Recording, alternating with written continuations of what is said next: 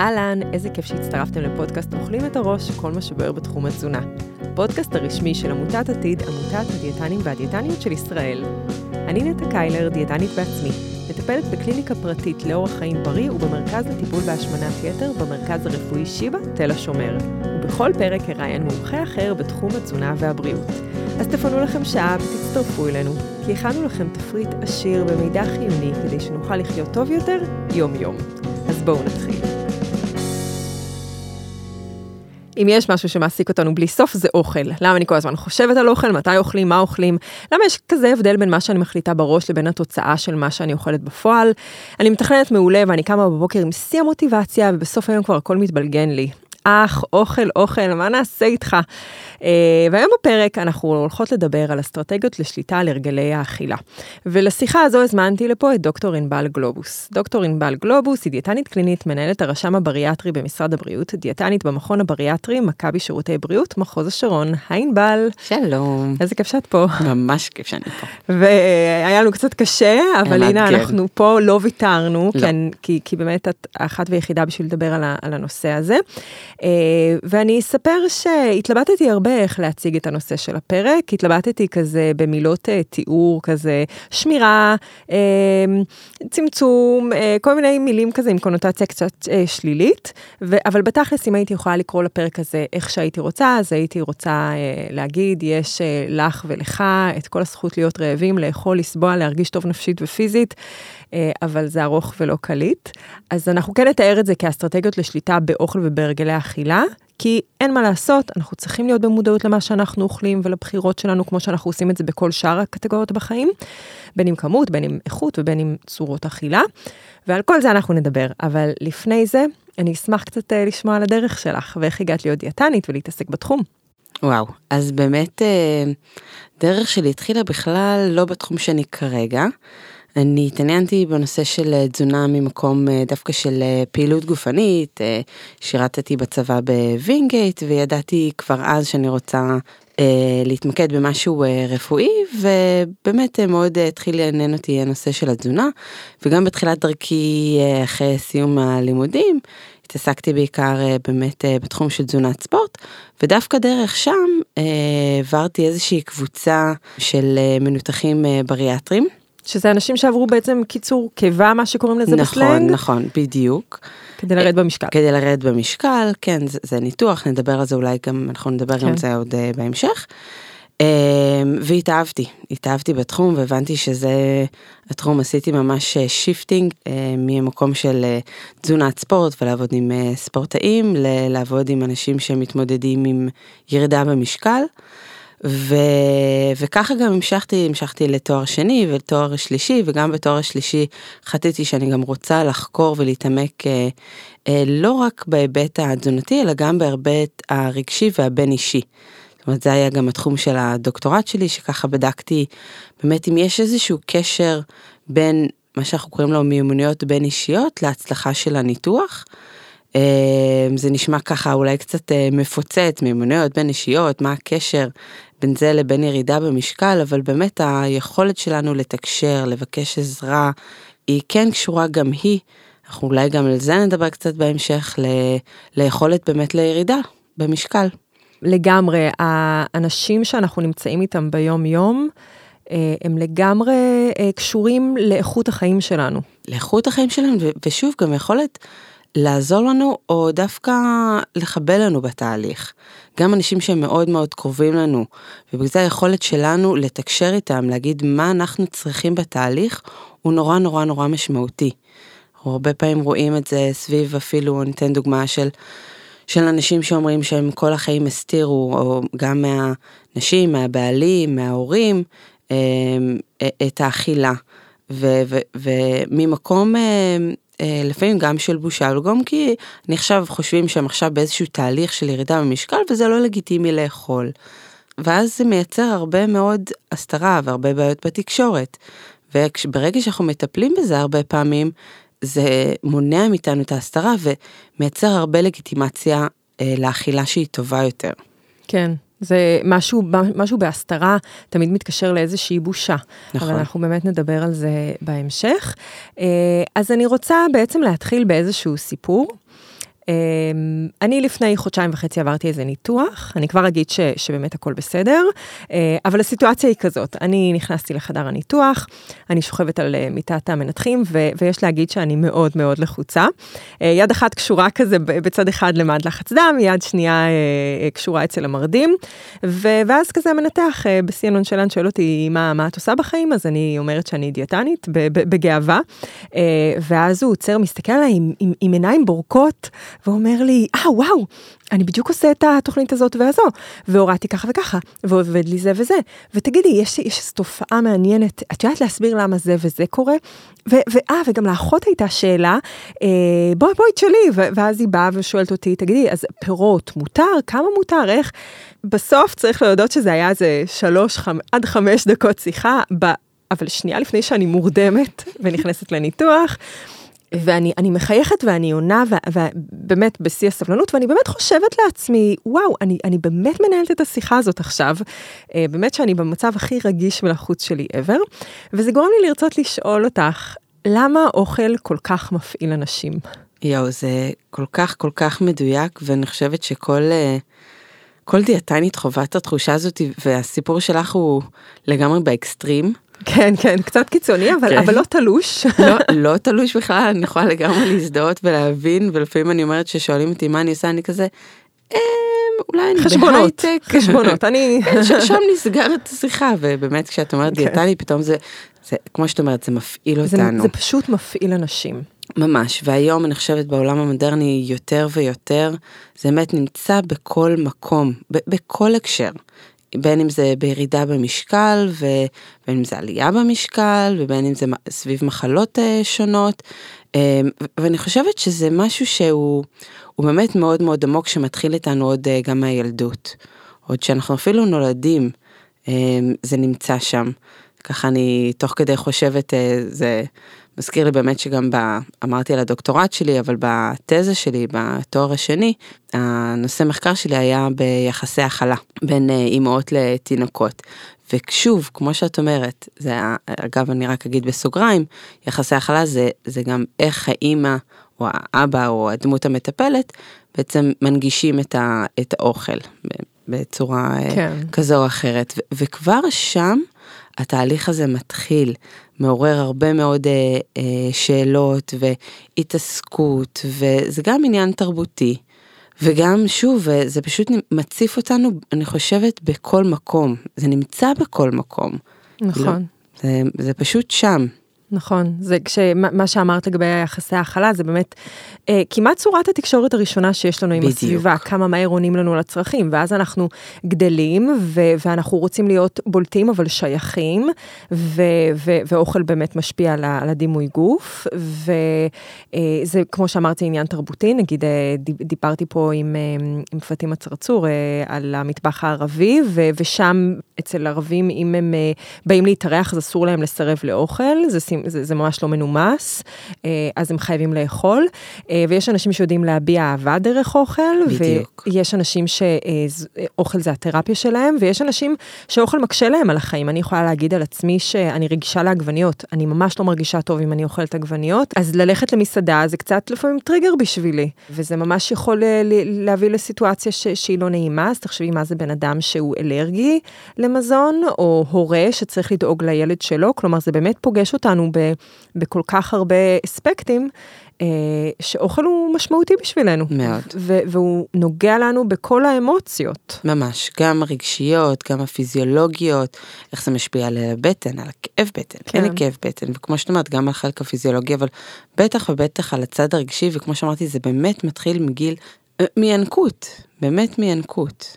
כשאנשים אומרים לי שהם לא רוצים להיות מופעלים מאוכל, אז אחרי שמנינו את כל זה, איך אפשר שלא?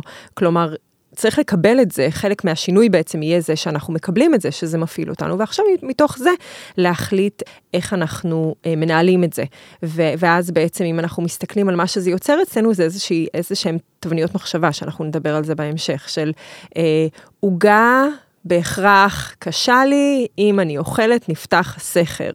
ומול משפט כזה, איך אני יכולה בכלל לרצות לראות עוגה? אז אנחנו לא יכולות להתכחש לזה שאוכל מפעיל אותנו, אבל מה שבעייתי זה שמשהו שמפעיל אותנו נמצא באמת בכל מקום. ובעצם כל פעם שאנחנו רואים אוכל, בפועל תשומת הלב שלנו קופצת לזה, ואם אנחנו רעבים, אז זה אפילו עוד יותר חזק, והדופמין, שזה הורמון שאנחנו מדברים עליו פה הרבה, ההשפעה שלו תהיה יותר חזקה, ואם אני עכשיו מדברת על אוכל, אז יהיה לי רוק שמופרש בפה, ואני כנראה ארצה אפילו עוד יותר אוכל, ואני הולכת להגיד משהו שאני אחזור עליו עד שכולם ישננו את זה. הנטייה ההישרדותית שלנו היא לאכול בכל הזדמנות, בכל זמן, כי פעם לא היה. והיה צריך להוציא המון אנרגיה בשביל להשיג אוכל, היה צריך לטפס ולרוץ, והיינו כל היום על הרגליים, והיום אנחנו במנוחה, והכל מאוד זמין. אז זה לא באמת עניין של כוח רצון, של עדיף שאני לא אראה את ההוגה, כי אז אני פשוט לא ארצה אותה, אלא זה באמת עניין כל כך הרבה יותר עמוק, כלומר, לנסות להבין איך אנחנו פועלים אל תוך בסיס תפקודי הורמונלי, אבולוציוני, אל תוך הסביבה. הסביבה השתנתה מאוד מאוד מהר, לעומת זאת, הבסיס האבולוציוני שלנו לא השתנה עדיין. וספק אם הוא ישתנה, כי בפועל יש לנו, חשוב שלנו את היכולות ההישרדותיות האלה, של לחפש ולאכול כמה שיותר, כי אין, אנחנו יודעים שיש סיטואציות שבהן בסוף לא היה אוכל.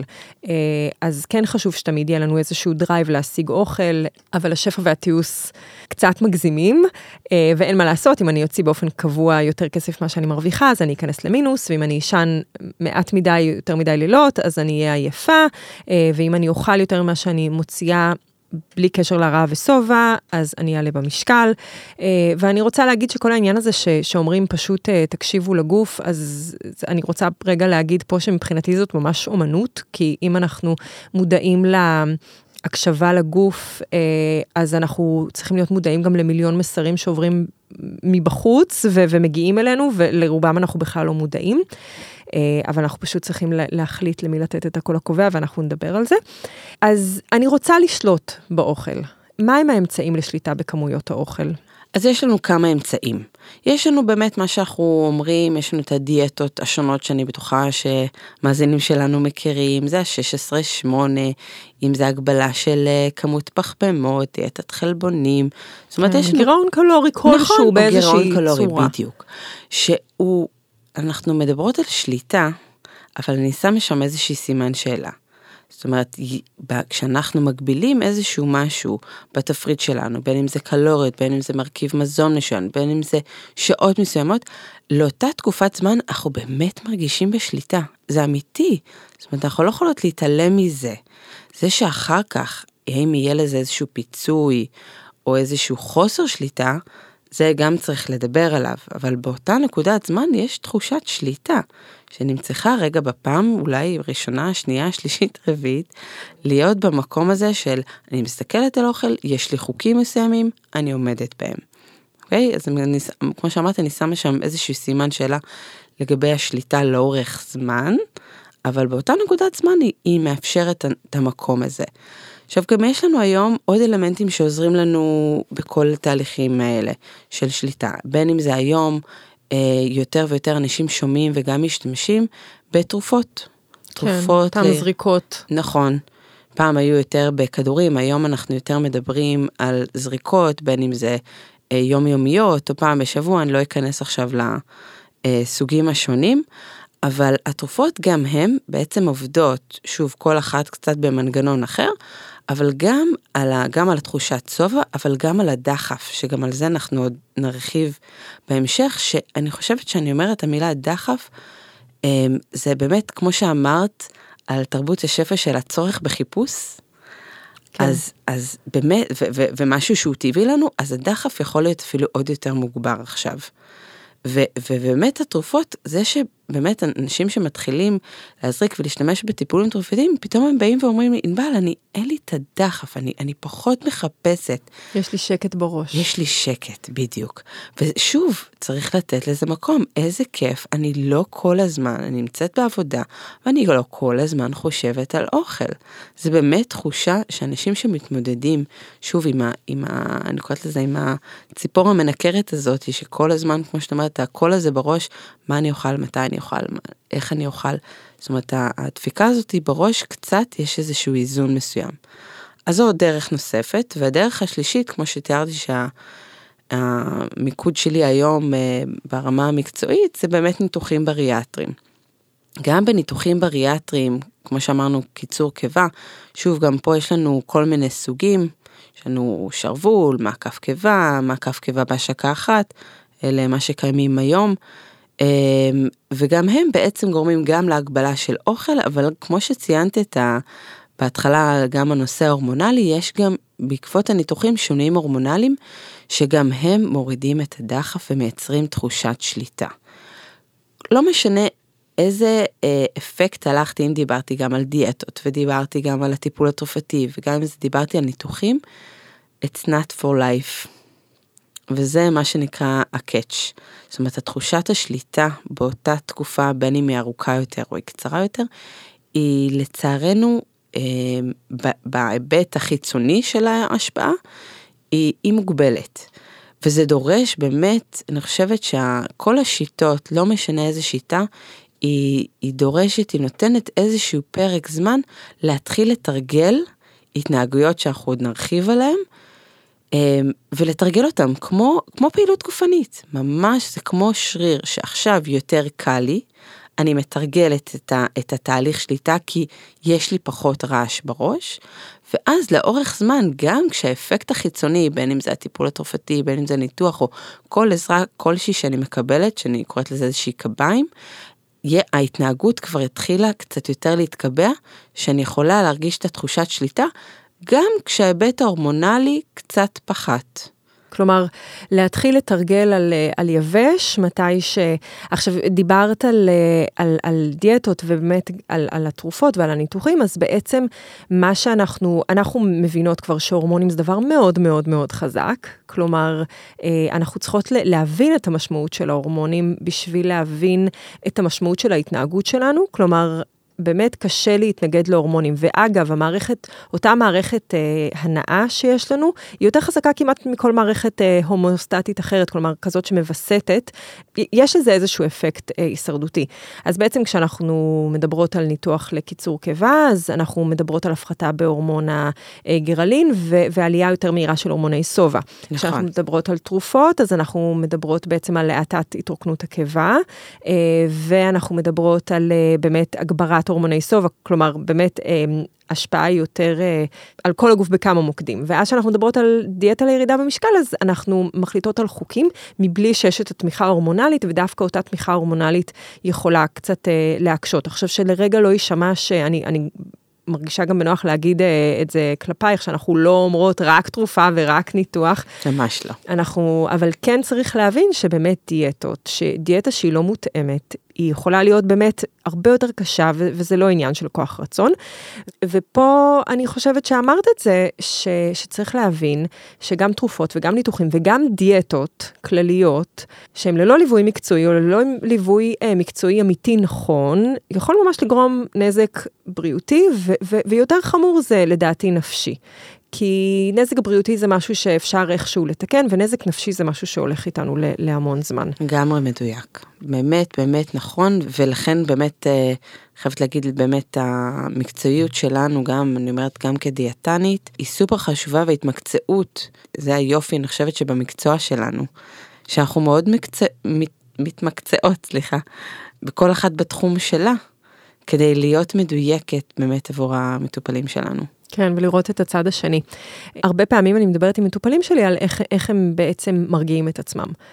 הם מוצפים באיזשהו רגש או באיזושהי אנרגיה, ואז איך הם מרגיעים את עצמם. הם מתעצבנים על משהו. כשאנחנו מתעצבנים על משהו, אנחנו מרגישים את הבטן גועשת. אני ממש קוראת לזה הצטברות אנרגיה, ואז אני אומרת, אוקיי, איך אתם משחררים את זה?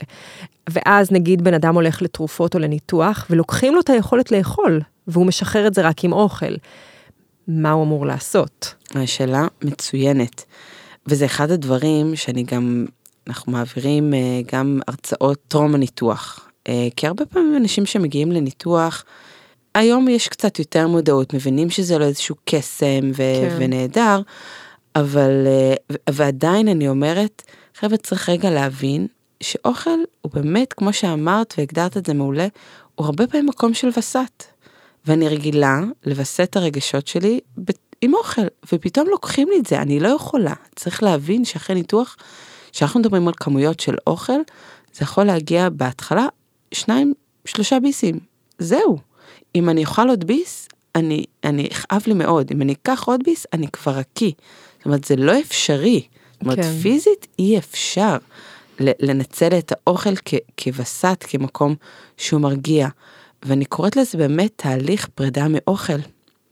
וצריך להתכונן לזה.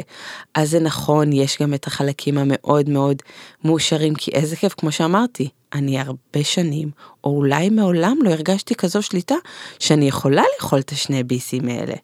אבל ברגעי מצוקה, פתאום אין לי את החבר הכי טוב שלי. ואיך אני מתמודדת עם הבור הזה. וזה לא פשוט. יש כאלה שמתמודדים עם זה יותר טוב, ויש כאלה שפחות, ולכן אני גם תמיד אומרת, תהיו באמת, דיברנו על אנשי מקצוע, תהיו במעקב, כי אנחנו פה כדי לעזור, לראות איך אני מתמודד עם כל ההצפה הזאת בצורה אחרת, שלא למדתי עד היום. וכמה שזה חשוב שיהיו את האופציות האחרות, זה ממש קריטי. מאוד. ובסופו של דבר, מה שאנחנו אומרות פה זה שמה שאנחנו רוצות, באיזה דרך שבן אדם בוחר להחליט לשנות את הרגלי האכילה שלו, אנחנו רוצים שהתהליך יהיה מוצלח. כלומר, שתהיה שם תחושת מסוגלות, שיהיה שם משהו שאפשר להתמיד בו, ואז עולה השאלה הפילוסופית על מה זה הצלחה. ואיך מבחינתך בוחנים הצלחה של תהליך? אז יש את מה שהרבה אנשים מודדים כהצלחה, וזה אולי הפך באמת לסטנדרט, ואנשים מתייחסים באמת לעצם המספר, לעצם המשקל כהצלחה. הצלחתי, לא הצלחתי. עכשיו אני לא חשים רק מה שנקרא את המטופלים שלנו, גם אנחנו, מטופל מגיע אפילו לדיאטנית, באופן אוטומטי, אנחנו שוקלות אותו. זאת אומרת, יש פה, ולא רק זה, גם המערכת, אפילו הקריטריונים לניתוח, הם על בסיס משקל.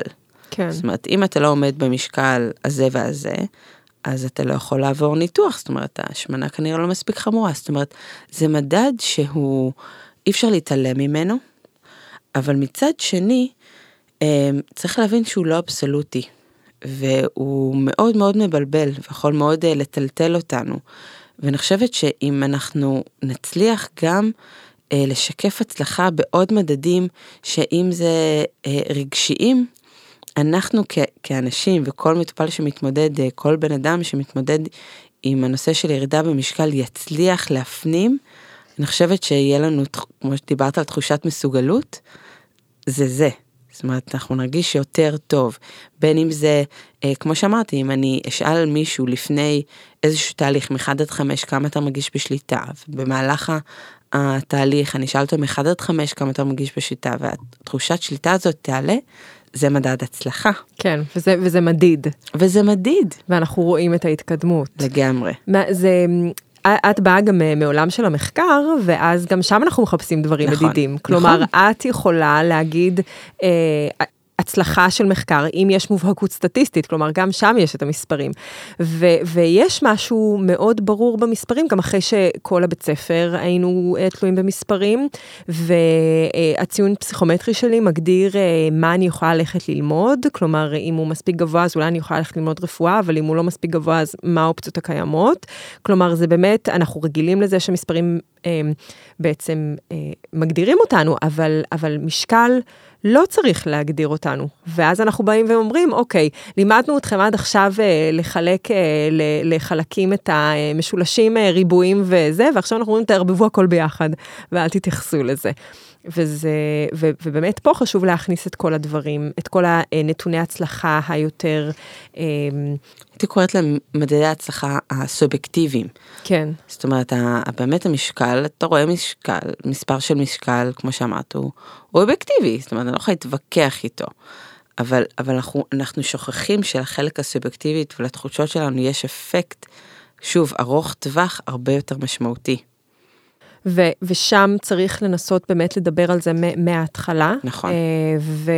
ולהגדיר את זה, ויש משהו גם מאוד בתפקיד של המטפל והמטפלת, איך להתייחס לשקילה.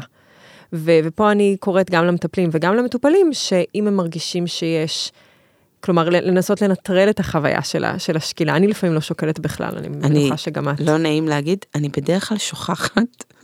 כן, השיחה ישר. רגע, אנחנו לא נשקלנו, נכון. כן, יש את הדבר השטותי הזה שצריך לעשות. ואז קורה הרבה שאנשים באים ומספרים, תקשיבי, והיה שבוע מה זה טוב, והייתי אצל ההורים שלי, שזו חוויה נורא מציפה, ואז אכלתי והייתי בסדר, והבנתי שאני מוצפת ממשהו, אבל לא הוצאתי את זה על האוכל, ואז נגיד לא רואים שינוי במשקל, ואז הכל מבוטל. הכל מבוטל.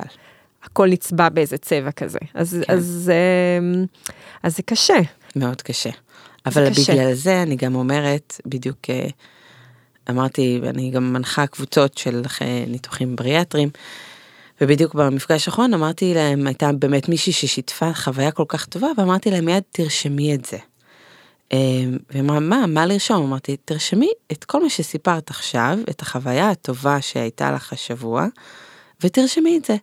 אפילו בנוט שיש לנו בטלפון, יש כאלה שאני מזמינה אותם לנהל יומן, זאת אומרת יומן כתיבה כזה, כי אנחנו כל הזמן בתהליך, גם בתהליך שהוא מאוד מצלח ובכיווניות טובה ומלווה ובסדר, אנחנו ב-ups and downs, אלה החיים. זאת אומרת, דיברת ממש בתחילת השיחה על הקבלה. חלק מהקבלה היא גם להבין שיש תקופות טובות ויש תקופות פחות טובות. וברגע שאני גם מבינה את זה ואני מתכוננת לזה, אני יודעת שיהיה חלקים טובים, כמו כל דבר בחיים. אבל בטח ובטח גם בתהליך של ירידה במשקל, אבל יש לנו נטייה לצבוע ולהעצים את החלק הלא טוב. ואם רשמתי, וכשאני לא בטוב, אני פתאום קוראת את זה, כמו שאני מדפדפת בטלפון בתמונות, אז אני מדפדפת בנוטס בוואו, בתקופה שהיה לי טוב, אז זה מזכיר לי מה היה טוב, ומזכיר לי גם איך עשיתי את זה. וזה מאוד, בעיניי מאוד מאוד, הנה עוד דיברת על מדד הצלחה, זה מדד הצלחה שאני יכולה, שיש לי את המסוגלות. כן, מדד הצלחה מבחינתי, זה גם ברגע שקצת יותר קשה לי, כמה אני באמת מצליחה לחזור לתלם, מבלי שזה מרסק לי או שואב לי את כל הכוחות. כלומר, אני נגיד עכשיו, וואלה, היה לי יום רע, הפלא ופלא זה קורה לכולם. אני הלכתי לישון אותו בן אדם כמו שקמתי, ועדיין קמתי רע, ועדיין כמה אני אומרת, אוקיי, מקבלת את זה, ואומרת, אבל אני עדיין הולכת להמשיך, למרות שאני נפוחה היום וקשה לי, ומבאס לי, ויש לי יום עמוס ומגיע לי, אז באמת כמה ממש ככה, מדויק לגמרי. אוקיי, אז בואי נדבר קצת על המישורים שבהם אנחנו מטפלים בתהליך, ולפני כמה שבועות הגעו אותי באיזה פוסט של מישהי שכתבה באחת הקבוצות, וביקשה המלצה לניקוי רעלים. ואז כמובן השתי מילים האלה הם די טריגריות ללא מעט אנשים, והיו באמת לא מגזימה, 30 תגובות של ניקוי רעלים זה שטויות, אל תבזבזי על זה את הכסף. ואז אני כזה עוברת על התגובות, ואז אמרתי, וואו, איזה קטע, זה קצת משטיח לה את החוויה. היא הרי אומרת, אני ראיתי בעצם, ניסיתי להבין מה עומד מאחורי הצורך הזה. היא מרגישה שהיא מלוכלכת לגמרי, היא צריכה איזשהו קאט שנוגע לה בנקודות הרגשיות, פיזיולוגיות, התנהגותיות, היא צריכה משהו שבעצם יעשה לה איזשהו שינוי דרסטי, שיביא אותה אולי אפילו קצת לייסורים, כי בעצם ניקוי רעלים זה מין כזה, אל תגיעי בזה, אבל כזה מלא מלא ייסורים. לרוב יש גם איזשהו כאב ראש, כי אנחנו מורידים את הקפאין, אבל זה איזשהו איפוס, מין ריסטארט כזה. סבלתי ועכשיו אני הולכת לצאת מהסבל הזה. והיה לי ממש מין כזה קטע, רגע שאמרתי, אוקיי, בא לי להגיד לה על מה זה יושב. עכשיו זה פייסבוק, אז אני לא עושה את זה. אבל בואי נדבר בעצם על המישורים שאנחנו מטפלים. כי אנחנו לא אומרות רק תאכל ככה וככה ותסתדר. אז מבחינת במישור הפיזיולוגי, במה היינו רוצים לגעת? אז באמת במישור הפיזיולוגי, אני חושבת שזה מישור מאוד מאוד בסיסי, שאנשים לא תמיד נותנים לו מספיק מקום. וכשמו הוא פיזיולוגי. אוקיי? זה הבסיס, הקיום שלנו. וכשאני מתייחסת לפיזיולוגי, זה באמת הקשבה לצרכים, דיברנו על זה בתחילת השיחה, הבסיסיים שלנו. ומה שבעיניי, שוב, כדיאטנית, גם כשאני מרצה לסטאז'רים לתזונה, אני אומרת להם, איזה כוח יש לנו? באמת בצד הפיזיולוגי, שזה תמיד מטורף. כי באמת לכל אחד מהמזונות יש לו אפקט. אם אני אתן דוגמה, למשל, באמת לחלבונים, יש להם אפקט שהוא סובה, שהוא ארוך טווח. כן. אבל אם אני יודעת את זה, אוקיי? ולפחמימות יש להם גם מקום, יש להם גם מקום, גם הורמונלי, וגם לסובה שהוא, אנחנו קוראים לו קצר טווח, והוא חשוב. אוקיי? קצר טווח, אני רגע רק אסביר. קצר טווח, הכוונה היא שהוא מזרות לי לסיים את הארוחה. זאת אומרת, אני עכשיו אכלתי כמות מסוימת, ואני יכולה להגיד, די, סיימתי, אני שבעה. הארוך טווח זה מה הסובה שהוא בין הארוחות. זאת אומרת, עד לארוחה הבאה, מתי אני אהיה שבעה פעם הבאה. והיכולת הזאת היא להשתמש באמת במרכיבי המזון, ולהבין שאני יכולה לשחק באמת בסובה הקצר והארוך טווח, בתוך הארוחה, בסך הכל בבחירה של המזון שלנו, זה בעיניי קסם. זה קסום, אני ממש מסכימה. ואז אנחנו מוסיפות לזה ירקות, ואז אנחנו גם מגדילות את הנפח, כלומר אנחנו באמת לוקחות, הכלי הראשון זה לתת לבן אדם להגיד, קודם כל יש לך את כל הלגיטימציה לאכול, זה הגיוני שאתה רעב, וזה הגיוני להשתמש בהרכב צלחת כדי לסבוע. נכון, בדיוק ככה, ואת אומרת לגיטימי להיות רעב, זה משפט נורא נורא חשוב. כי הרבה פעמים מגיעים אליי מטופלים, שוב, לא משנה אם זה לפני ניתוח, אחרי ניתוח, והפחד מרעב הוא באמת פחד.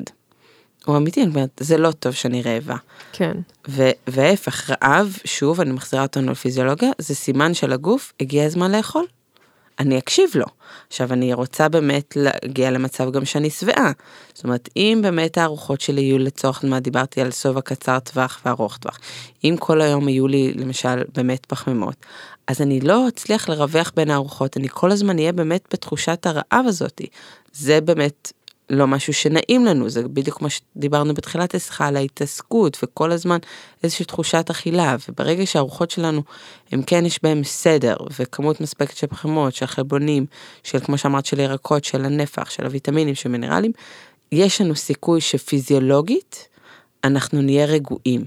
אני לא אומרת שאין לנו עוד חלקים רגשיים, אם עכשיו הגישו לי עכשיו, תביאו לי פה לאולפן עוגה, אז יכול להיות שאני לא רעבה, ואני לא ארצה אותה מתוך רעב, אבל אולי אני ארצה במקום של פיתוי, כי היא נראית מאוד טעימה, מחלק רגשי. מהנאה? נכון, מהנאה, בדיוק, מתאים לי. אוקיי, אבל פיזיולוגית אני יודעת שאני רגועה, וחשוב להבין שדיברנו גם קודם, אמרתי על הנושא של דחף, והאכילה שהיא ללא שליטה, 50% ממנה, כמו שאמרתי, היא פיזיולוגית, ואנחנו רואים את זה ממש אצל אנשים שהארוחות לא מסודרות, שהן לא מאורגנות, שיש בהם מרכיבי המזון בצורה מאוזנת, יש להם יותר אכילה ב-50%. אז בגלל אני אומרת, זה הרבה מאוד כוח רק בסידור האכילה.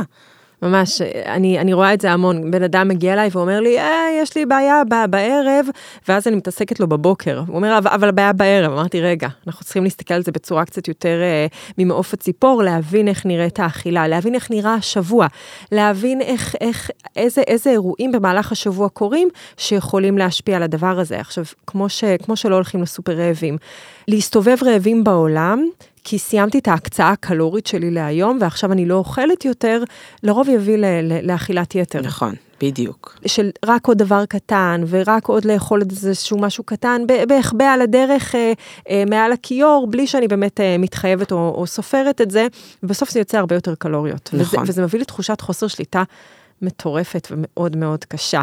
ואני הרבה פעמים אומרת למטופלים שלי, אוקיי, בוא נדבר על צלחת משביע.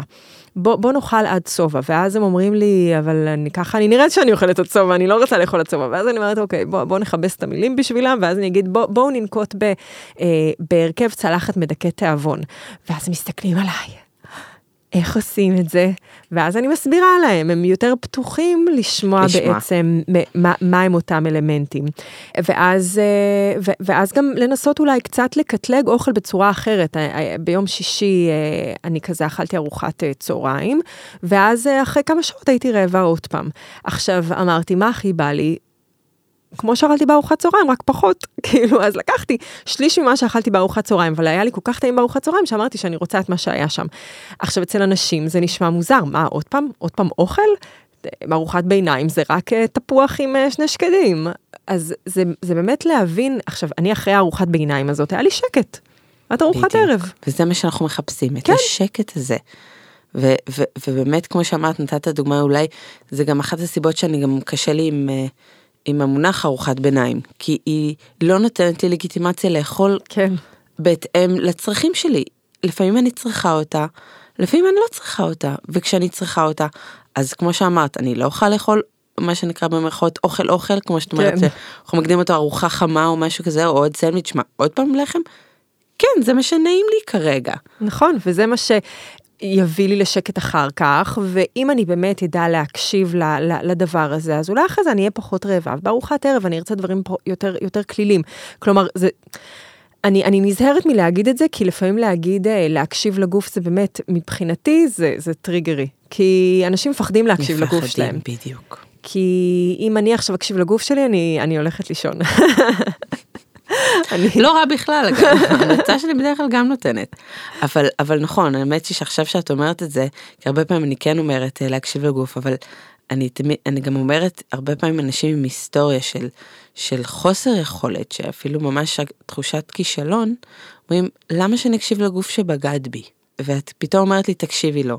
עכשיו, זה שוב מחזיר אותי ואני בטוחה שגם דיברת על זה בפודקאסים קודמים, שזה באמת מה שמדהים אצל תינוקות וילדים, שאצלם באמת רואים את היכולת הוויסות הזה, של ההקשבה לגוף, ואיכשהו באוכלוסייה הבוגרת אנחנו מאבדים את זה, ואת הביטחון בגוף, וזה באמת משפט מאוד קשה, כאילו תקשיב לגוף. כן, בליווי, מה שאני מנסה להגיד זה שאני אומרת למטופל, אני קצת יותר מדייקת את זה, אני לא אומרת את זה, את האבסטרקט תקשיב לגוף, ואז אני אומרת רק לשבוע, ואנחנו נפגשים עוד שבוע, ואנחנו נדבר על הכל. כלומר, אני פה, גם אם הגוף מרגיש שהוא אומר לך, דברים הזויים לגמרי, זה בסדר, בוא ניתן לזה להיות, כי השלב הראשון זה לתת להכל לעלות, ולהיות שם. ואז פה באמת עובר השרביט למישור ההתנהגותי. כי בסדר, עכשיו אני יודעת איך אני מרכיבה צלחת בצורה כזאת שזה מזין, וזה נותן לי את כל הדברים, ואני אוכלת מספיק שאין לי חסרים תזונתיים, שאגב גם יכולים להשפיע לנו על הרגלי האכילה, ועל העייפות ועל הרצון לאוכל וכו' וכו' וכו'. על מה אנחנו נרצה לעבוד במישור ההתנהגותי? אז באמת בהתנהגותי, פה אנחנו רוצים, כמו שאמרתי, יש לנו את הרכב, שאנחנו מבינים באמת שיש לו השפעה הורמונלית כזו, כמו שאמרתי, על המנגנון של רעב וסובה, ואז אנחנו צריכים לעזור למרכיבים שבאמת יעזרו לנו. זאת אומרת, אני צריכה להיות, אולי אמרנו, אולי לא באמת ממקום של אמרה של להקשיב לגוף, אבל לפחות למקסם את זה. זאת אומרת, לתת את האופציה הזאת. וכשאני מדברת על רמה התנהגותית, זה באמת להיות מרוכזת גם באכילה. שזה חלק שהוא קשה. אני חושבת שזה אתגר שלנו להיות מרוכזים, אגב, בדבר אחד היום בעולם שלנו. זה אתגר באמת מאוד גבוה, אנחנו כל הזמן, אני קוראת לזה צורך בתחושת יעילות. זאת אומרת, אם אני עכשיו הזמן הארוחה שלי, אבל אני עכשיו בעבודה, ויש לי כל כך הרבה מיילים שאני צריכה להספיק, ולהגיע עוד לילדים, ולסידורים ועניינים, אז אני אוכל תוך כדי שאני במחשב, אני עולה למיילים, ואני שם מלא דברים, כולנו כאלה הרבה פעמים, אפילו כשאנחנו נמצאים בחוץ, לרגע יושבים, אני חושבת שבעבר לפני עולם הטלפונים, כן, הייתי אז, כשאנו מחכים לחברה, היו אומרים לנו נראית למטה, ופשוט היינו יושבים למטה, ובוהים, ומסתכלים על העולם, ועד שיגיע האוטו, על העננים. על העננים, על הציפורים, ועל המחשבות שלנו, ומתרכזים בעצמנו. היום אין לנו את היכולת הזאת אפילו לשנייה להיות עם עצמנו. בטח כמו שאמרתי, להקשיב לגוף שלנו, זאת אומרת, אנחנו ישר שולפים את הטלפון, מה אני עושה עכשיו עם הרגע המת הזה, וזה, כמו שאמרתי בתחילת השיחה שלנו, שזה תרגול, זאת אומרת, התרגול של לשבת ולאכול, ונטו לאכול, וכשאנחנו באמת אוכלים, אנחנו יכולים להגיד, אוקיי, הספיק לי, סיימתי, ונעים לי, אני לא עברתי את הגבול של לא נעים לי, ואני גם לא רעבה עדיין, אני אומר, רגע, אני צריכה עכשיו עוד לשים על עצמי אוכל, וזה באמת שאני אומרת ברמה ההתנהגותית, זה בעיניי 4 פעולות שעל הנייר, הן נראות, מה זה פשוטות, וכזה מסתכלים עליי תמיד, אומרים, טוב ענבל, מה הסיפור שלך? אבל זה, כשעושים אותם, זה פתאום נראה קשה. זה ענק. זה לשבת, זה לשים בצלחת, לאכול לאט, כמו שאמרתי, בתשומת לב, ועם כמה שפחות הסחות. ככל שאנחנו בפחות הסחות, אנחנו באמת יכולים לשים לב לתחושות, אני חוזרת אחורה, לפיזיולוגיות שלנו. גם הרגשיות שלנו מתעוררות, וזה גם בסדר. נכון. גם להציף אותם במקום הזה, ולתת להם מקום, זה הזמן. זה בדיוק כמו שתיארת את מטופל שפתאום הכל מציף אותו, שפתאום לקחו לו את האוכל. ואני אומרת להם, זה הזמן גם להתבונן מה מציף אותי. זאת אומרת, נכון. יש במקום גם התנהגותי, גם פיזיולוגי, והתחלה של תהליך גם רגשי. מהמקום ההתנהגותי אני רואה לפעמים שזה גם איך להרכיב את הצלחת, את בטח רואה את זה גם, שאנשים אומרים, לקחתי 120 גרם אורז, ו170 גרם חזה עוף, ו100 גרם של ברוקולי, וזאת הייתה הארוחה שלי, ואז אני אומרת, למה אתם מודדים כל כך את הארוחת צהריים? עכשיו ידע זה כוח, אנחנו לא מורידים את זה, כן חשוב לדעת מה יש לנו בצלחת, זה כן חשוב לדעת את קבוצות המזון, ומה ההשפעה של זה על הגוף, שזה באמת אנחנו עובדות במישור הלימודי, הפסיכואדוקציה, אבל אז במקום ההתנהגותי, לבוא ולמדוד את זה, מבלי שאני יודעת אם זאת הכמות שמשביעה אותי, ישאיר אותי אחרי זה מחפשת אוכל. בדיוק. וחלק מהמקום ההתנהגותי זה גם לדעת מה מספק אותי. אם אני אוהבת שיש לי הצפה של טעמים בפה, ואני לוקחת רק מזונות סופר דלים, ללא טעם, אז אני לא אצא מסופקת מאוכל. אז באמת במישור ההתנהגותי יש פה המון מקום גם להתחשב בעצמי. ולהבין בעצם מה אני רוצה. עכשיו, כמו שאמרת, זה עניין של הקשיבות והמיינדפולנס, ולאכול ולהיות בכאן ועכשיו עם האוכל, לחשוב על המרקמים ולחשוב על הטעמים, ולראות אם זה בכלל מספק אותי. יש אנשים שמעצם זה שהם אוכלים בחברה, אז חלוקת הקשב שלהם משתנה, אפילו אם זה לא מציף. מעצם זה שאני אוכלת ארוחת צהריים עם חברים בעבודה. ואז לראות איפה זה שם אותי בסוף הארוחה, והאם זה מטשטש את התחושת סובה שלי, זה גם לדעת מתי להפסיק לאכול מהמקום של, אוקיי, אני יודעת שכשאני אוכלת את זה, אז תמיד אחרי אוכל, אחרי שאני מסיימת, אני ארצה להמשיך לאכול, אבל מה קורה רבע שעה אחרי? כלומר, גם למצוא איזשהו מקום של סבלנות, להקשיב לתחושות. לגמרי, גם סבלנות וגם העלית עוד משהו נוסף, שזה גם, כמו שאת אומרת, גם הסביבה שלי, שמאוד משפיעה, וגם התזמון, זאת אומרת, יכולה להיות גם ארוחה מסוימת, עם הרכב מסוים, שבבוקר היא עושה X, ואני אוכל את אותו אוכל בערב, אבל אני ארגיש אחרת. זאת אומרת, זה גם משהו שאני צריכה לשחרר את הקיבעון שלי, ולהבין שאני באמת בתהליך של בדיקה. של התנסות, שאני בודקת, דיברת גם על הנושא של הטעמים, מה הם עושים לי, איזה ערבוב של טעמים מתאימים לי יותר, מרקמים שמתאימים לי פחות. אני חושבת שזה באמת הזדמנות לבדיקה וחקירה עצמית. ולעשות את הדבר הכי חשוב אולי שאנחנו יכולים לעשות במהלך היום, חוץ משנה, שזה להזין את עצמנו. ועם מה אנחנו מזינים את עצמנו.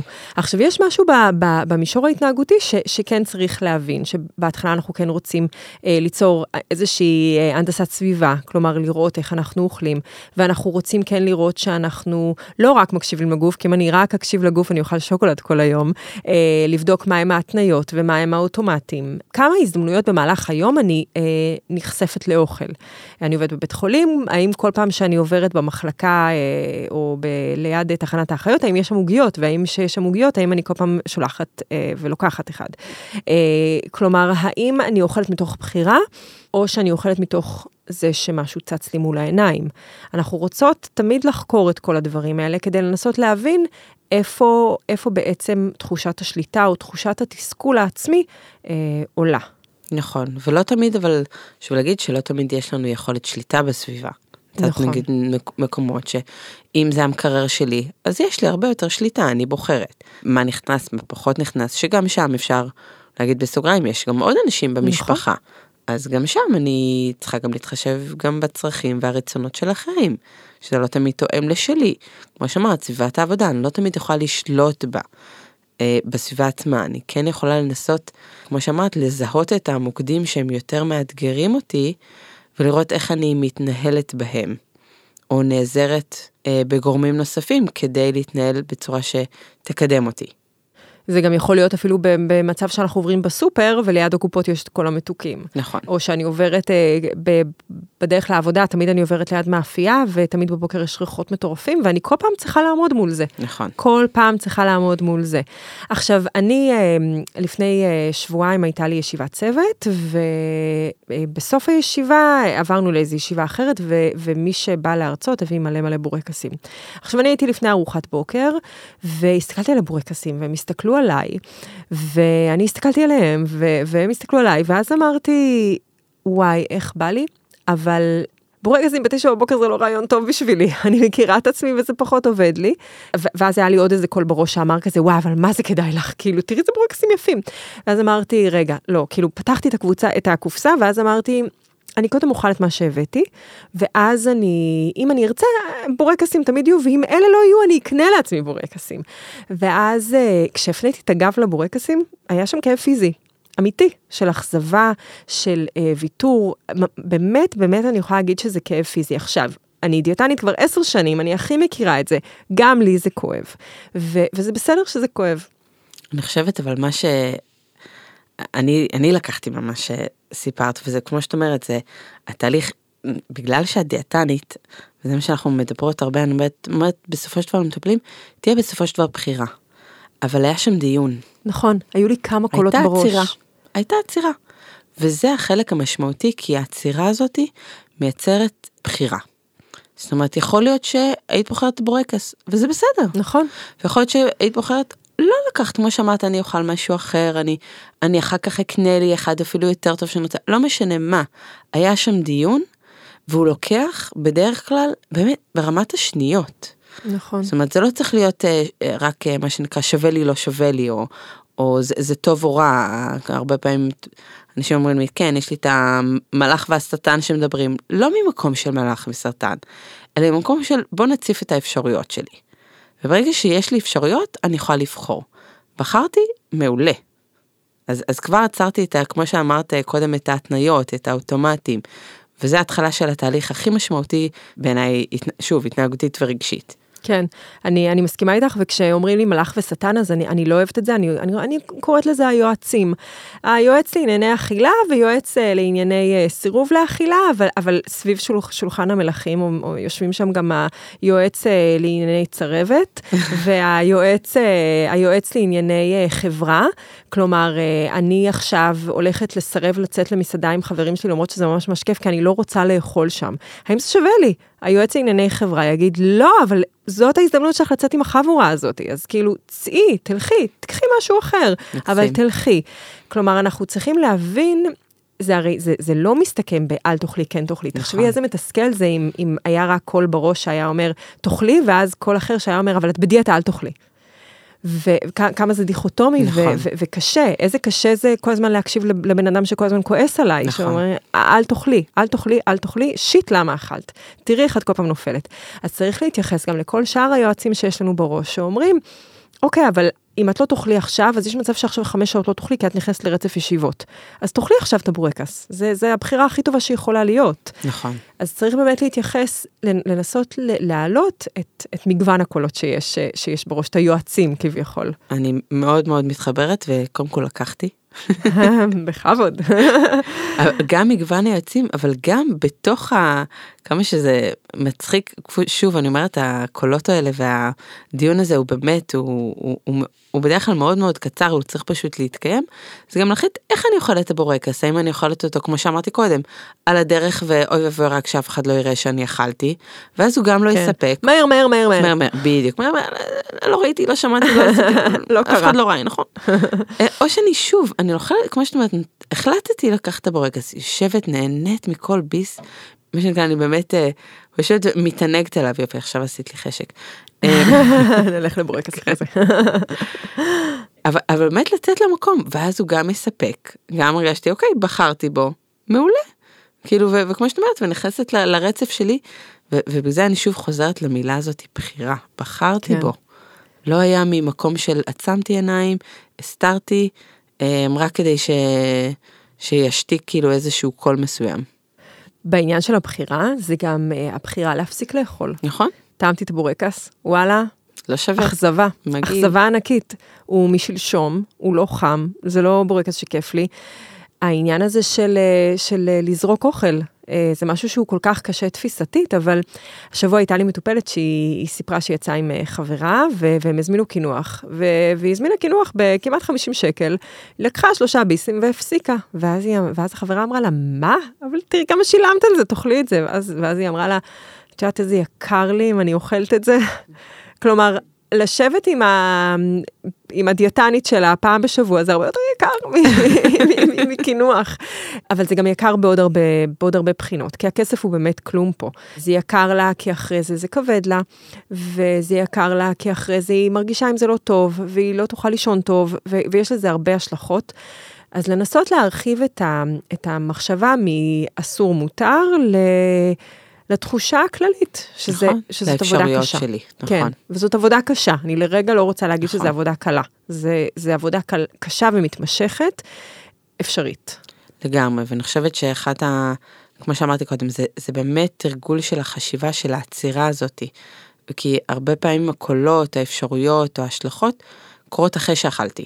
נכון. זאת אומרת, הרבה אנשים אומרים לי, ענבל, בסדר, את כל הדיון הזה עשיתי אחר כך, אמרתי, אבל האתגר הוא לעשות אותו באמת בשניות שלפני שלקחתי את הכפית, לפני שלקחתי את המזלג. רגע, לבדוק מה האפשרויות, ולהציף אותם, ואז לקבל את ההחלטה. כן, לקראת פסח, אז אמרתי למטופלים שלי, אתם יושבים, יש את האוכל על השולחן, קחו אחרונים. רק כדי שלרגע תוכלו להסתכל. תהיה עצירה. מה מוגש, מה מתאים לי, איזה דברים אני אוהבת, מה נראה כן טעים, מה נראה לא טעים, ובאמת למלא את הצלחת בצורה כזאת שהיא כיפית. כן.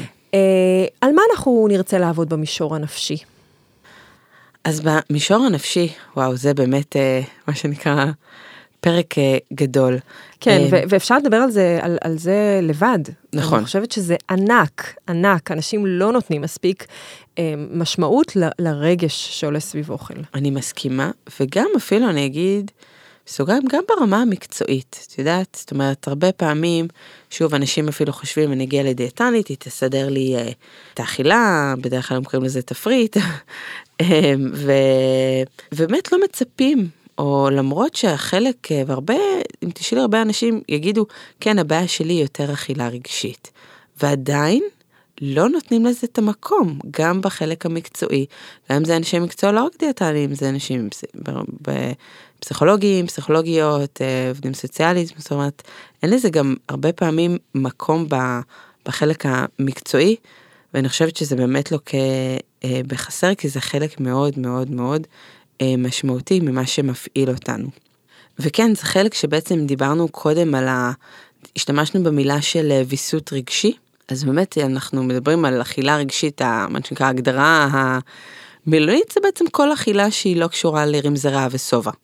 אוקיי? אם עכשיו, כמו שנתתי את הדוגמה קודם, אפילו יהיה משהו שיבוא לי משהו מתוק, ללא קשר, אני לא רעבה עכשיו, גם זו נחשבת למעשה אכילה רגשית. האם היא בהכרח רעה או לא רעה? זה לא, אני לא אוהבת לקטלג, כי אכילה רגשית היא אכילה שקיימת אצל כל בני אדם, באשר בני אדם. וחשוב לתת לזה גם מקום. ובאמת שאני מתארת אכילה רגשית, אני תמיד מתארת אותה על איזושהי סקאלה. אוקיי? שוב, לא יש לי, אין לי, אלא כולנו יש. השאלה באיזה רמות. שבצד אחד של הסקאלה אני תמיד אומרת, יש מה שנקראת אכילה רגשית אפקטיבית. אני אסביר. שבעצם דיברנו קצת גם לאורך השיחה שלנו, גם על מקום של בחירה ושליטה ומודעות. והאכילה רגשית יכולה להיות גם באמת, כמו שאמרתי, לא קשורה לרמזי רעב וסובה, אבל כן עם שליטה ומודעות. אם עכשיו, כמו שאמרתי, יש לי עוגה ובחרתי לאכול אותה, יש התחלה, יש סוף, ובסופו של דבר תהיה הנאה מעולה. זה מה שנקרא אכילה רגשית אפקטיבית. נפלא. וזה בסדר, זה בדיוק המקום שכמו שאמרת, שלא רק יהיה אסור ומותר, אלא זה בדיוק המקום שיצרתי הנאה ושליטה. ומודעות, זה לא אכילה שבסופו של דבר תגרום לעלייה במשקל אגב, אוקיי?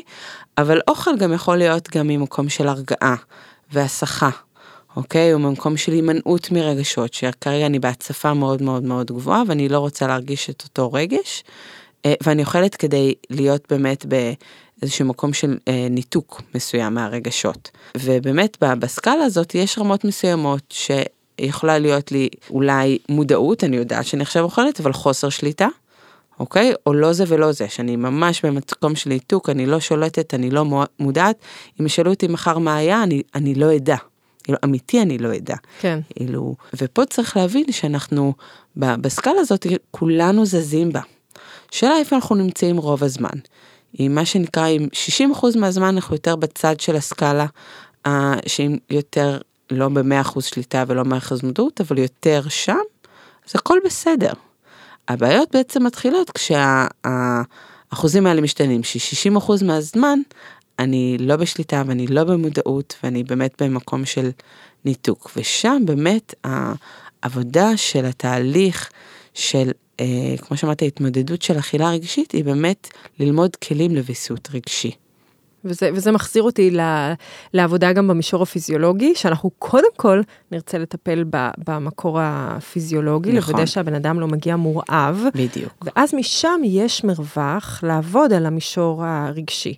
ולהבין את הטריגרים, ולהבין מה קורה כשאנחנו נחשפים לאוכל, ולהבין מה קורה כשאנחנו נחשפים לסיטואציות מסוימות. דיברתי על זה מקודם, על כל העניין הזה של האנרגיה. דיברתי עם הקולגה שלי, והיא אמרה משהו שממש עצבן אותי. אז עכשיו צריך לנסות להבין איפה זה, מה עוד יכול לעזור לי לפרוק את כל הכעס הזה. נכון. ודבר נוסף שאני חושבת שאנחנו גם נוטים לאכול מתוך רגש, אבל אנחנו גם לפעמים בעצם האכילה מעוררת בנו רגש. ואותו רגש יכול להיות גם איזשהו משהו שיוביל אותנו לעוד פעולות. עכשיו, יש משהו שאני חושבת שצריך להגיד, שקשה לנו לשלוט ברגשות ובמחשבות. אנחנו יכולים לשלוט במחשבות שלנו באופן חלקי, אבל לפעמים יש לנו מחשבות אוטומטיות, והן בלתי נשלטות. אבל משם ולגבי ההתנהגות, שם יש לנו יותר את השליטה. ושם צריך להבין עם איזה אנרגיה אנחנו באים לאכילה, עם איזה אנרגיה אנחנו אוכלים, מה הרגשות שעולים, ובעצם איך אנחנו מתייחסים לאותה אפיזודה של אכילה. לגמרי, ובאמת, כמו שאמרת, החלק המחשבתי, דיברת על מחשבות אוטומטיות, וגם שם, תמיד אומרת גם לטופלים שלי, שימו שם סימן שאלה. לגמרי. זאת אומרת... וואו, להעצים את סימן השאלה, לתת לסימן השאלה מקום, אני חושבת שזה ההתחלה של כל דבר טוב בחיים. לגמרי, ושוב, בכל תחום. זאת אומרת, לא להתייחס לזה כעובדה, כי ברגע שזה עובדה, אז גם ההתנהגות היא העובדה. זאת אומרת, אין לי פה משחק, אני לא יכולה, אין לי ימינה שמאלה. אם אני עכשיו אהיה במחשבה של אני, או שתתני לי את הקובייה, או שאל תתני לי שוקולד בכלל, או שאני אוכלת 3 חפיסות. נקודה. זאת אומרת, לא יצרתי בכלל אופציה מחשבתית אחרת, אז גם ההתנהגות שלי לא תהיה. עכשיו, זה לא אומר שזה לא קושי. זה לא אומר שלמחשבה אין איזשהו בסיס, אוקיי? אבל אני שם שם, תמיד זה ככה. זה סביב תמיד כל שוקולד, סביב כל קינוח זה תמיד קורה, שיש כאלה שאולי יותר קל, יש שאלה יותר קשה. כל מה שעשיתי, שמתי סימן שאלה. ואז, כמו שדיברנו על המרווח המחשבתי הזה בין משהו שאני מתלבטת אם אני רוצה אותו או לא רוצה אותו, יצרתי אופציה נוספת. גם פה, מבחינה מחשבתית, שמתי סימן שאלה, יצרתי אופציה. אני לא יודעת מה יהיה בסוף. יכול להיות שוב, אני אבחר כאילו להיות עם המחשבה הזאת נכון לעכשיו. ויכול להיות שאני אגיד, וואלה, האמת היא שכן, סביב השוקולד המריר, סתם זרקתי, יותר, כאילו, אני כן יכולה לאכול 2 קוביות, אבל שוקולד פרה, סתם זרקתי, מה שעלה לי. כאילו, זה אין סיכוי. אוקיי, בסדר, אבל השתרתי אופציה. כן, העניין הזה גם בהצהרות בראש, זה משהו שהוא באמת מאוד מלחיץ, ואז ממקום של שאלה, אנחנו בעצם גם נותנים לנו את ההזדמנות לענות. ואני חושבת שסימן שאלה זה אחד הדברים הראשונים שצריך לעבוד עליהם, לראות איזה מחשבות עוברות בראש, ורק לשים בסוף סימן שאלה. נכון. רק זה. ונקודה נוספת זה הרבה מהאנשים שאני מטפלת בהם, אז את יודעת, הם כזה מבוגרים, עם מלא אחריות, הורים, והרבה פעמים עולה איזשהו צורך ילדי בעצם. ומה שאני מזמינה את המאזינים זה לנסות אפילו אולי טיפה לזהות את הילד שבנו. יש לי מטופלת שהייתה לי השבוע, נפגשנו וניסיתי ממש דרך החוויה של הילדים שלה, להסביר לה את החוויה שעוברת עליה. היא מצפים ממנה כל הזמן להיות בוגרת ואחראית וחזקה, אבל וואלה, גם לה קשה. וגם היא צריכה שנייה שמישהו יחבק אותה ויגיד לה, וואלה, הכל בסדר, ולקבל את אותה חמלה, שהיה לה יום קשה, ולפעמים אפילו זה מספיק בשביל להוריד את הלהבות של הרגש. נכון. ולהוריד קצת את ההרגשה הזאת שאנחנו מוצפים ממשהו שאסור לנו להרגיש, כי אני ההורה ואני אחראית, ואם אני אהיה חלשה, אז מה הילדים שלי יחשבו, ואיך הם ישרדו? הם ישרדו. הם ישרדו והם יהיו בסדר. לגמרי מה, זה בעצם אנחנו קוראים לזה הרבה פעמים לתת תיקוף לרגש. כן. באמת לתת לו מקום, ושזה באמת, וכמו שאת אומרת, גם כהורים חשוב לנו להראות את זה לילדים, שזה בסדר. וברגע שאנחנו מבינים שזה בסדר, באמת מאמינים בזה, וגם בשבילם, אז כמו שאת אומרת, זה, אני קוראת לזה, זה באמת ההתחלה של תהליך של הוויסות. ברגע שאני נתת מקום לרגש, התחלתי תהליך הוויסות. כן, לשהות בתוך זה. לשהות בו, גם אם זה לא נעים. בדיוק, לראות איך זה מרגיש, ולראות איך זה, בעצם להבין שקשה לי, ושלא הכל הולך לי חלק. נכון. ולהיות חלש, ולהיות שטותי, וליהנות, וכשאני הייתי קטנה, אז היו אומרים לי לא לשחק עם אוכל, והיום אני אומרת, שחקו עם אוכל. כן, גם כמבוגרים. נכון. כן. אבל זה גם לא פשוט לנו, שוב, לשנות דברים שגדלנו עליהם. נכון. אם משהו לא היה אפשרי, אז פתאום אנחנו מבינים שזה חיבל לנו, ואנחנו רוצים לעשות את זה אחרת. זה ממש מהמקום של לנסות להבין מה מרוקן אותי מתוך הדבר הזה, ומה ממלא אותי. נכון. איזה דברים קטנים יכולים למלא אותי, ואז למלא לי גם את המשאבים להתמודדות. נכון. זאת עבודה, וזו עבודה שנעשית עם איש מקצוע נכון, קשה להיכנס לזה בתוך פרק פודקאסט. ממש. ואני חושבת שהנקודה האחרונה שאני רוצה שנדבר עליה, זה על מה עובדים בעצם במישור האישי והבין אישי, שזה כבר נוגע לך בעבודת הדוקטורט, ואת יכולה להרחיב על זה? אז אמרתי באמת ממש במשפט בתחילת שיחתנו, שבאמת בחלק הבין אישי פה זה באמת היכולת, כמו שאמרנו, אנחנו חיים בסביבה.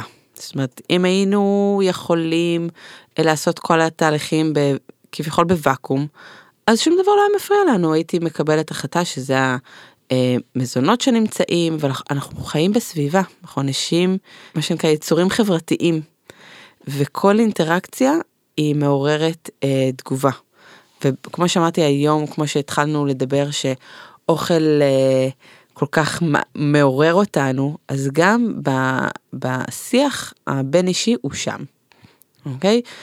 ולכן היכולת שלנו, כמו שאמרתי, נתתי את הדוגמה המאוד בסיסית של יכולת לבקש עזרה, הוא משהו שאני דיברת עלינו שהמטופלים שלכם הרבה פעמים מבוגרים, מורים, עם אחריות, והרבה פעמים אני גם רואה לא רק אצל הורים, אבל זה מאוד מאוד מאוד משמעותי, שהם שמים את עצמם במקום אחרן. קודם כל הילדים, קודם כל הסביבה, קודם כל ההורים שלי, זאת אומרת, אני דואגת לכולם חוץ מעצמי. והרבה פעמים אגב, התייחסת לדוקטורט, אחד הדברים שראינו במחקר, זה שאחרי הניתוח בריאטרי, אנחנו רואים שאנשים שבאמת היו ממקום של לתת, אילו פתאום שמו גם את עצמם במקום יותר גבוה. אני קוראת לזה, בחרתם בעצמכם גם. כן. וכשאנחנו בוחרים בעצמנו, אנחנו גם הרבה יותר טובים לאחרים. כמה שזה נשמע אולי אבסורד. זה כל כך הגיוני. אם טוב לי, אני obviously יותר טובה לסביבה. כן, אבל זה לא ממקום, חשוב לי להגיד, זה לא ממקום של סלפיש, זה לא ממקום אנוכי, אילו שאני רק דואגת לעצמי. לא, זה לא, כמו שאמרנו, הניגודיות, זה לא כן, לא. אם אני לא דואגת לכולם, זה אומר שאני רק דואגת לעצמי. לא. אלא אני שמה גם אני משתמשת במילה גם, אני גם שמה את עצמי.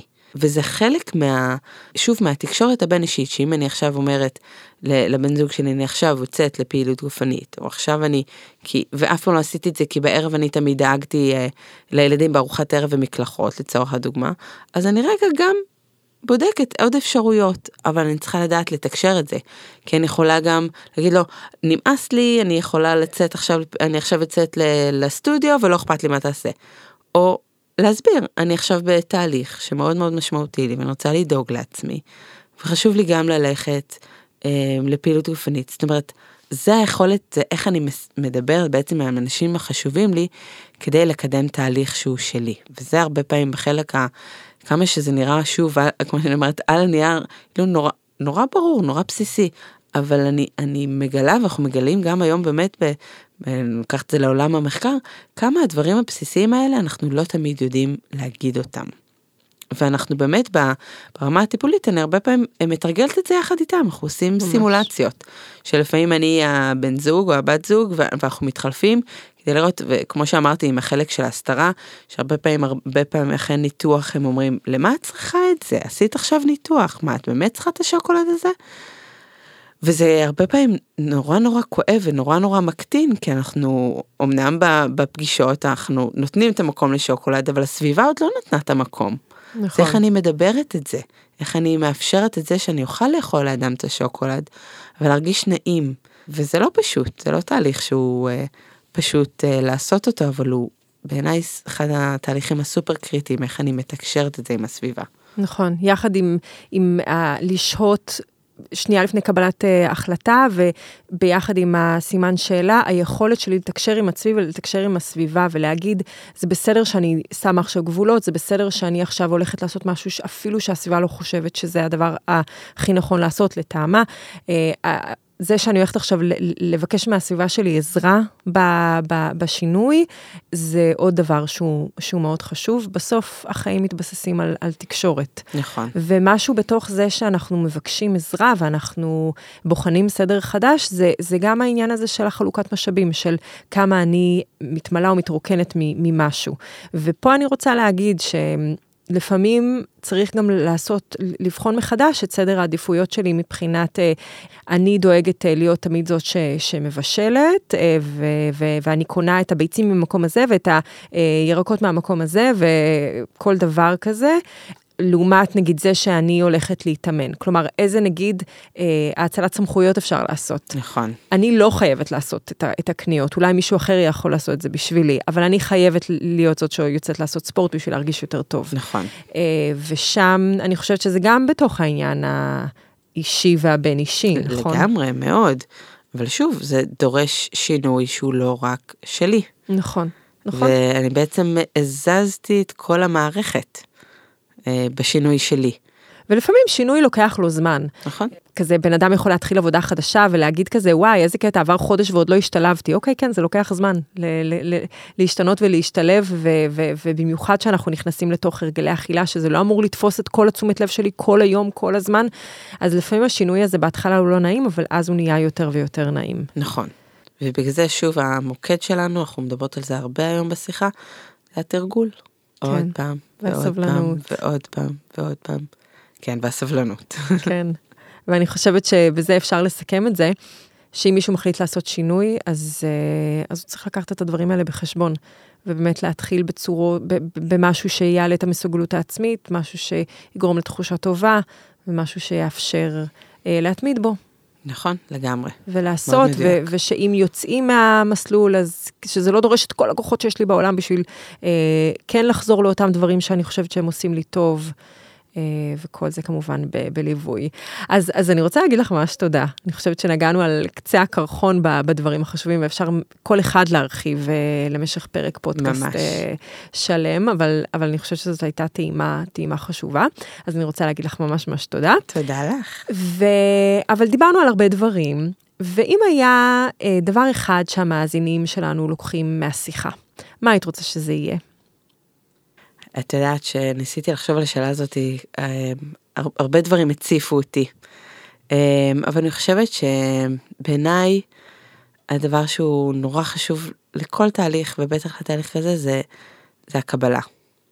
זה שוב, אני חושבת, דיברת גם במשפט האחרון שאמרת שאנחנו יכולים לצאת מהמסלול וחוזרים למסלול, ואיפה זה נמצא לנו, וכמו שאמרתי, אחד המשפטים, במהלך השיחה שלנו של, ברגע שאנחנו מקבלים את זה שיש לנו חלקים טובים יותר ופחות טובים, אנחנו יכולים לקבל את זה ולהתחיל לעשות את כל הדיון שהציף אותנו בעצם בכל התהליך הזה.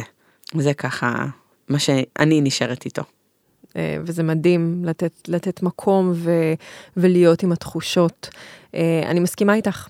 ואני חושבת שזה מצטרף לכל הנקודות שמניתי אותם בסוף, שזה הסימן שלה והמרחב והתקשורת, אז כל זה ביחד מאפשר להגיע למקום מאוד רגוע, ואגב, בהקשר ההורמונלי, כשאנחנו מגיעות ממקום רגוע, אז יש פחות קורטיזול, פחות טשטוש של כל הבחירות שלנו, אז זה עובד גם מחשבתית, גם תפיסתית, אבל גם גופנית והורמונלית, ואנחנו יודעים שההורמונים הם מאוד מאוד מאוד חזקים.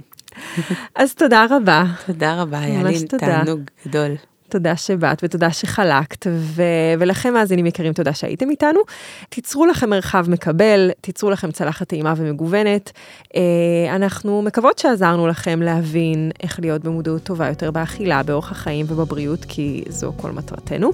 אם התחברתם, תאמצו לעצמכם דבר אחד קטן שתיקחו איתכם ותתמקדו בו, אל תצפו למהפכה בן לילה, וכמובן תשתפו, תשאלו, והעיקר תיפגשו איתנו גם בפרק הבא. לרשימת דיאטנים מורשים מטעם משרד הבריאות, אנחנו ממליצים לחפש בגוגל דיאטנים בעלי תעודת מקצוע, וחשוב להגיד שהמידע בפודקאסט הוא כללי ואינו מחליף ייעוץ רפואי.